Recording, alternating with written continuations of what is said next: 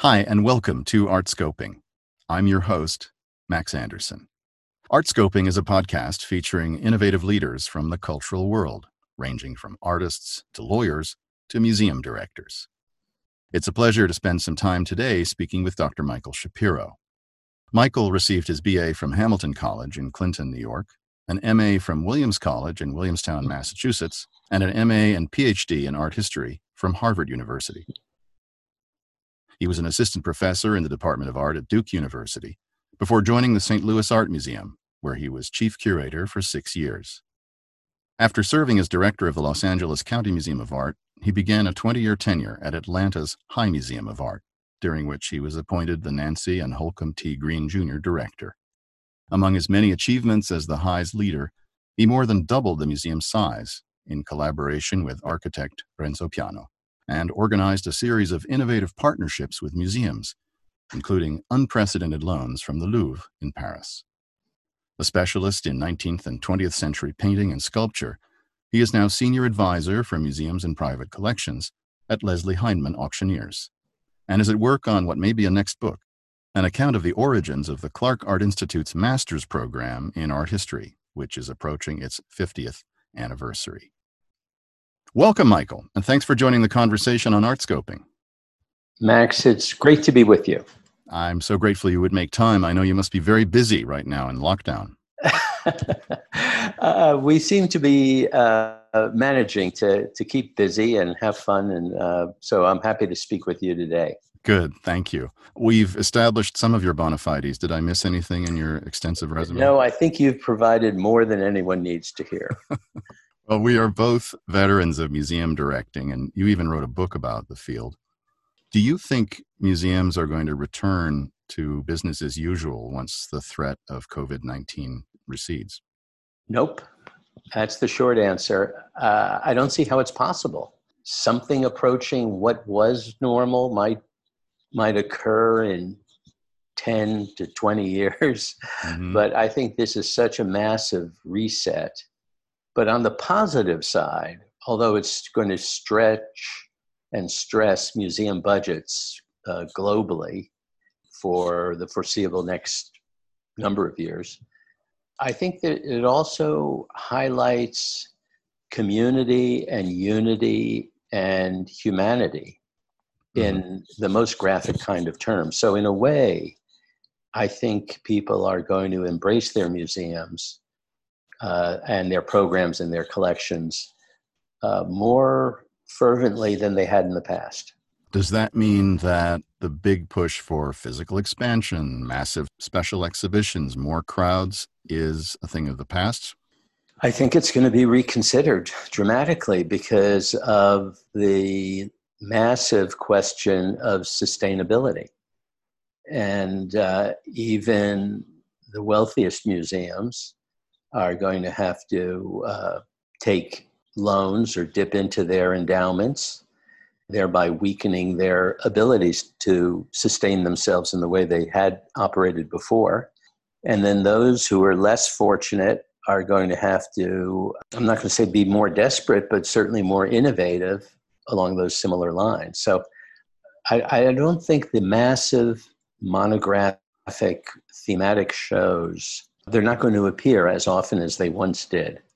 In fact, there'll probably be few and far between. Yeah, I guess we look back to some of the other tremors in our recent history, like the 2008, 2009 plunge in the stock market. After that, a very big question mark about how museums would get back on their feet when their endowments were often cut dramatically. What do you think is different this time around? This time, people are currently terrified to be together. And one of the greatest unspoken aspects of museum visitation is being with other people who are like-minded and having a similar experience at the same time. So, Michael, it sounds like time-ticketed shows where the art is hung twice as far apart I have an image in my head of that type of exhibition. Is that what you're driving at? Well, I think time-ticketed shows are going to be around for sure. It's just that what we call the put-through, as you know, is going to be dramatically less. So if you say instead of 250 people a half hour, that it's going to be 50 or 100, then you're reducing your put-through by over 50%, somewhere between 50 to 70%. And of course, that means your attendance figures are less. That probably means that your membership revenues or sales related to a show will be less, and the shop sales. But that doesn't mean that the experience of those people coming through is going to be any more intense. I meant any less intense. In fact, it's going to be more intense because there will be fewer people, and it'll be more of a retro or old-fashioned experience before the go-go decades. If I could just add, I think that there's a huge opportunity in rejiggering partnerships between arts institutions and not just museums in ways that I can't quite imagine. And people always talk about collaboration and partnership, and of course it's there. But you were kind to mention the Louvre collaboration. I think that was an opportunity between two very different museums to go very deeply with each other. But I felt we could have gone much farther over a longer distance. And maybe the time is right for those kind of deeper collaborations now. And those are appealing intellectually and artistically and experientially. So how do you make a model economically for museums that have come to rely on earned revenue in the face of what you've described as declining opportunity? Well, it might be, instead of the 80 to 100 object show, maybe it's 5 spectacular masterpieces, packaged in a way that can draw people who feel that they can't see it otherwise. And of course, in an era in which people may be traveling less for the reasons we've been discussing, there may be greater opportunities to say, oh, well, look, you don't have to go to XYZ place. And then there's certain cities like Atlanta and probably Dallas and some other towns that have a very dynamic base of people that maybe 10 or 15 years ago, when, let's say, we had the Terracotta Warriors here, there's probably a few 100,000 extra people who hadn't been here and hadn't seen that show. So it could be that a show like that, which was not tremendously expensive, but had a tremendous impact, could be reprised. It's coincident with a larger framework around environmental impact of travel for cultural tourism, and many voices saying we really have to find a way to reduce air travel as a contributor to global warming. We have to find a way to honor what you were describing at the outset, the local and what it can provide. It may also, Max, be heightening the kind of immersive digital experiences that have been trending positively over the last few years and attracting younger audiences. That probably is going to continue to develop. I think there'll be some very, very interesting responses to the period that we're in, perhaps already being created right now, that could be a fascinating reflection globally. I think this is the first time that I can remember a truly global experience that people are having together in real time. Yeah, it's shared in a way that only a meteor might have. But one last question on exhibitions, which intrigues me in what you've said. What percentage of exhibition goers would buy the phone book museum exhibition catalog that you sold, or most museums sell at the High? What percentage of those coming to the show would pony up the $50 or whatever it was for the catalog? I think if you hit somewhere 3 to 5%, you'd feel really good. Exactly. So for our listeners, this is the craziest business model in the history of business model. Let's find a model where we can miss 95% of our audience and go home happy. But you were a curator for many years, and at the St. Louis Art Museum, you were chief curator.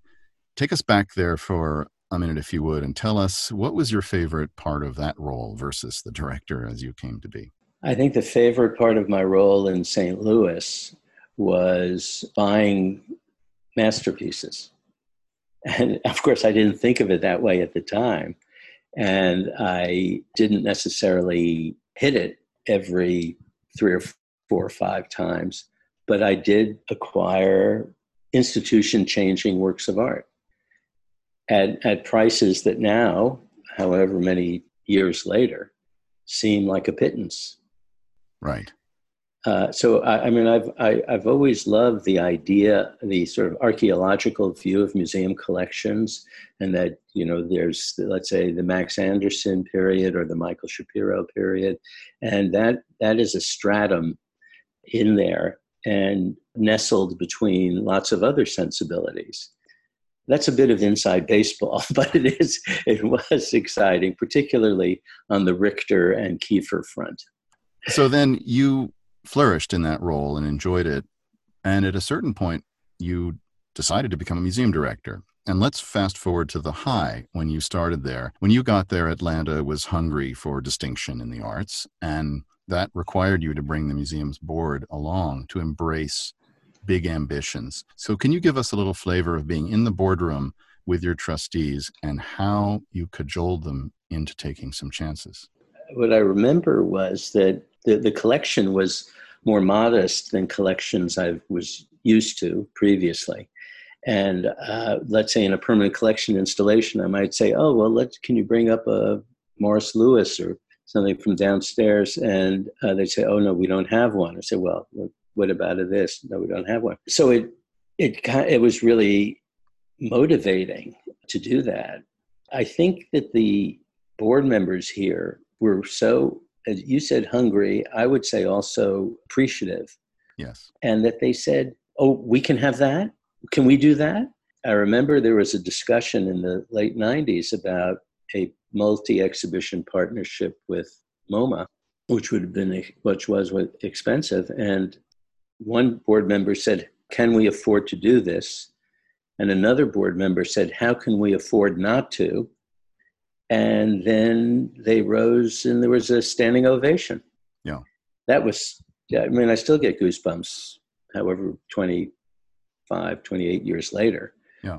So that was really good energy. Sure. And it went from there to a variety of other activities, the most notable of which in Carbon was your work with Renzo Piano. You were his biggest client at the time. This was a massive expansion. What was it like to work with him? And did you guys disagree on any aspects of the program? It was a dream working with him. I mean, he's just a wonderful human being. He's funny. He's very warm. He's obviously brilliant. He's very sensitive to people in the room and their perspectives. He thinks of himself as very frugal. It's a word he likes. One of the board members who said working on the project was one of the greatest experiences of his life kind of sums it up. Of course, there were ups and downs, no question about it. You know, I had imagined that maybe we would have a terracotta facade, glazed terracotta, and then suddenly it was off the table and going to be the facade in Potsdamer Platz in Berlin. But he has perfect pitch, spatially and conversationally too. I remember he spent about 45 minutes compellingly describing why he felt the parking garage needed to be expanded. And he said, this is the least interesting part of a project for me, but I feel passionately for the visitors and their needs for this. Mm-hmm. He was extraordinary. Part of the achievements that you rang up led headhunters to call you, and headhunters are few and far between in the museum directing space. What is the dance like for our listeners of what it's like to get that first call and consider moving somewhere?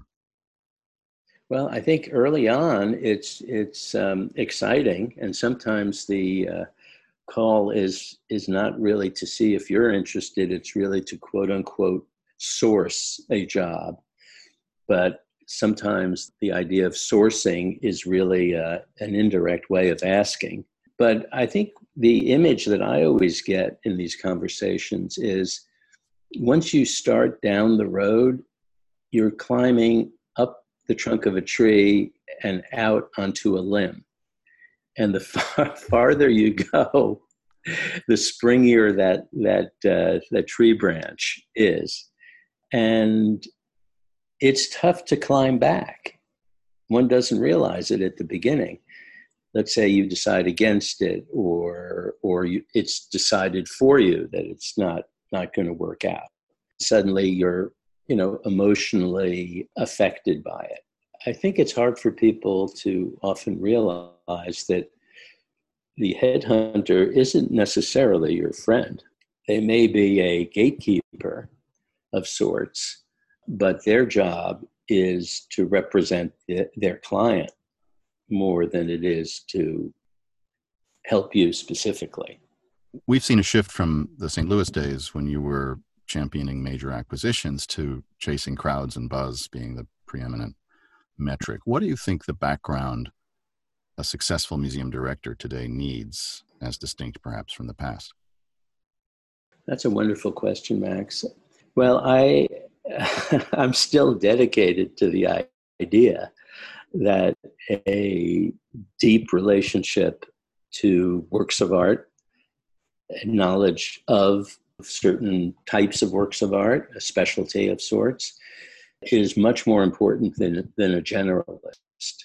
Because I think that knowledge can be extrapolated into other forms of, let's call it, passion or love of art.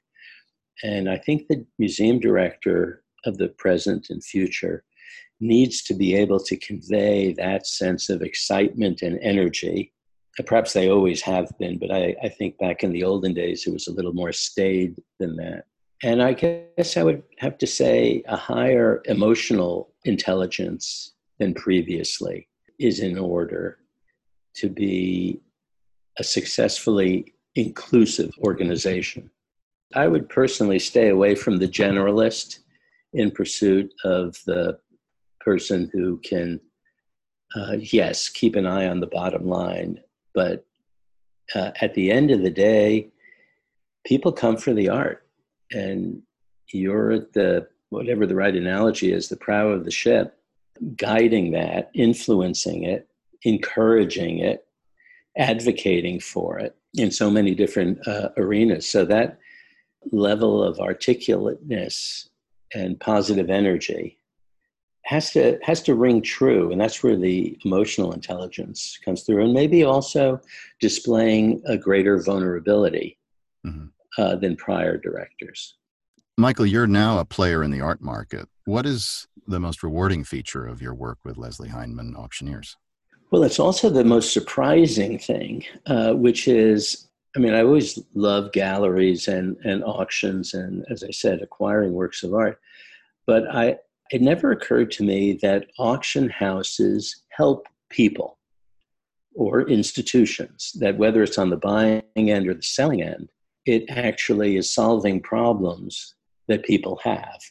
Changing direction of a collection, or I need to monetize this collection for whatever set of reasons, or I need to raise money to buy something else or do something else. To walk away with a sense of satisfaction that you've enabled that institution or individual to achieve what they hope for, it's wonderful. And yet, the other surprising thing in this has been, in my years in not-for-profit work, I always would hear about, the dark side or the other side, the commercial side.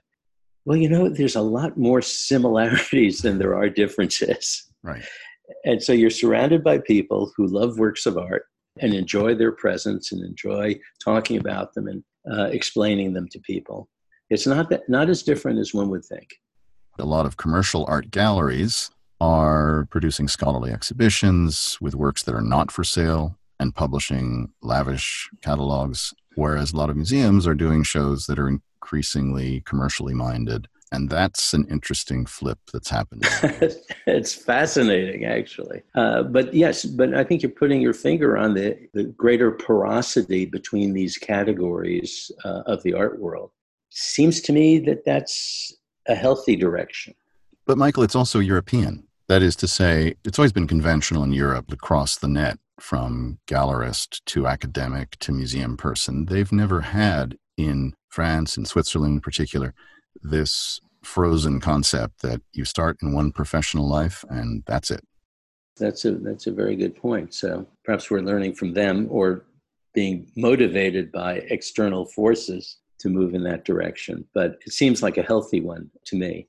Well, you're working on a publication about the origins of the Clark Art Institute master's program in art history, which is approaching its 50th anniversary. Is it fair to say that Clark, Williams, Harvard, some of the more traditional places that turned out art historians who then went on into one of these different pastures codified that channeling, that effort to pigeonhole people in a way to be art historian or curator or dealer? That's a wonderful thought. I don't know the answer. That's the short response. But certainly a program didn't necessarily say you can't do something else. But there was, as I think back to graduate school days, there was a sensibility that you needed to make a choice. It was an unspoken sensibility. It's like, okay, are you going to be an academic? Or are you going to be a museum person? Or are you going to go commercial? Right. I taught at Duke for a few years after finishing my schooling because that just seemed like the direction I was going in. And then a possibility at St. Louis came about. And I was really grateful for having had the requirement of having to teach 19th century European art, 19th century American art, history of photography, and other things, that I had a perspective that simply being in one, as you say, pasture might not have developed as fully. And you've done all three. You've been an academic, you've been a curator and a museum director, and now you're in the market. I hadn't thought of it that way, Max, but is this the triple crown? It is. It's actually the quadruple crown. You were academic, you were curator, you were director, and now you're in the market. You've run the table. Do I get one of those belts like the World Wrestling Federation? That one is on its way to you, in fact, as we speak.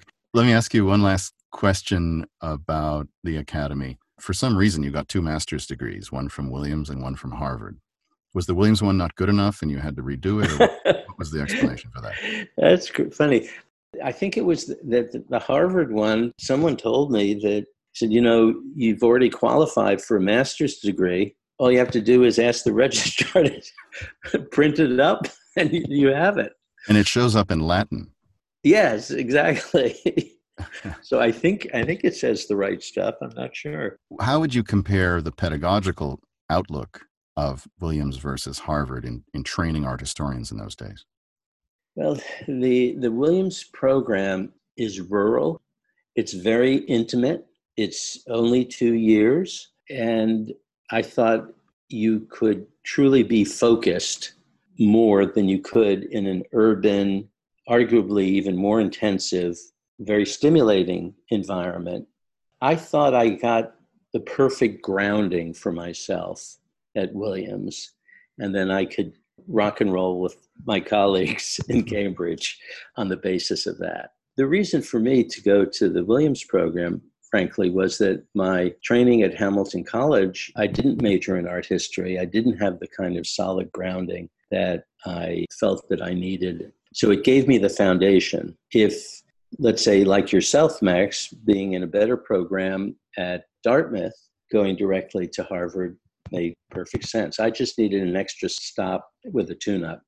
Well, more than a tune-up. Well, fast forwarding to today, my last question about what a college student or grad student who's thinking about a career in art would want to know. What type of advice would you give them from your perspective? I still believe that you have to do what you love to be a fulfilled person. So if you're studying art history, for example, or modern dance or something else, if you're doing it because you hear bells ringing in your ears, that it's just magical, then you're doing exactly the right thing. Perhaps it was a luxury of the times, Max, you tell me, but I didn't really think about employment. I just thought, well, gee, I'd like to have a job at the end of this. I didn't feel like I wanted to be a director or a curator or a professor. I just wanted to take it in.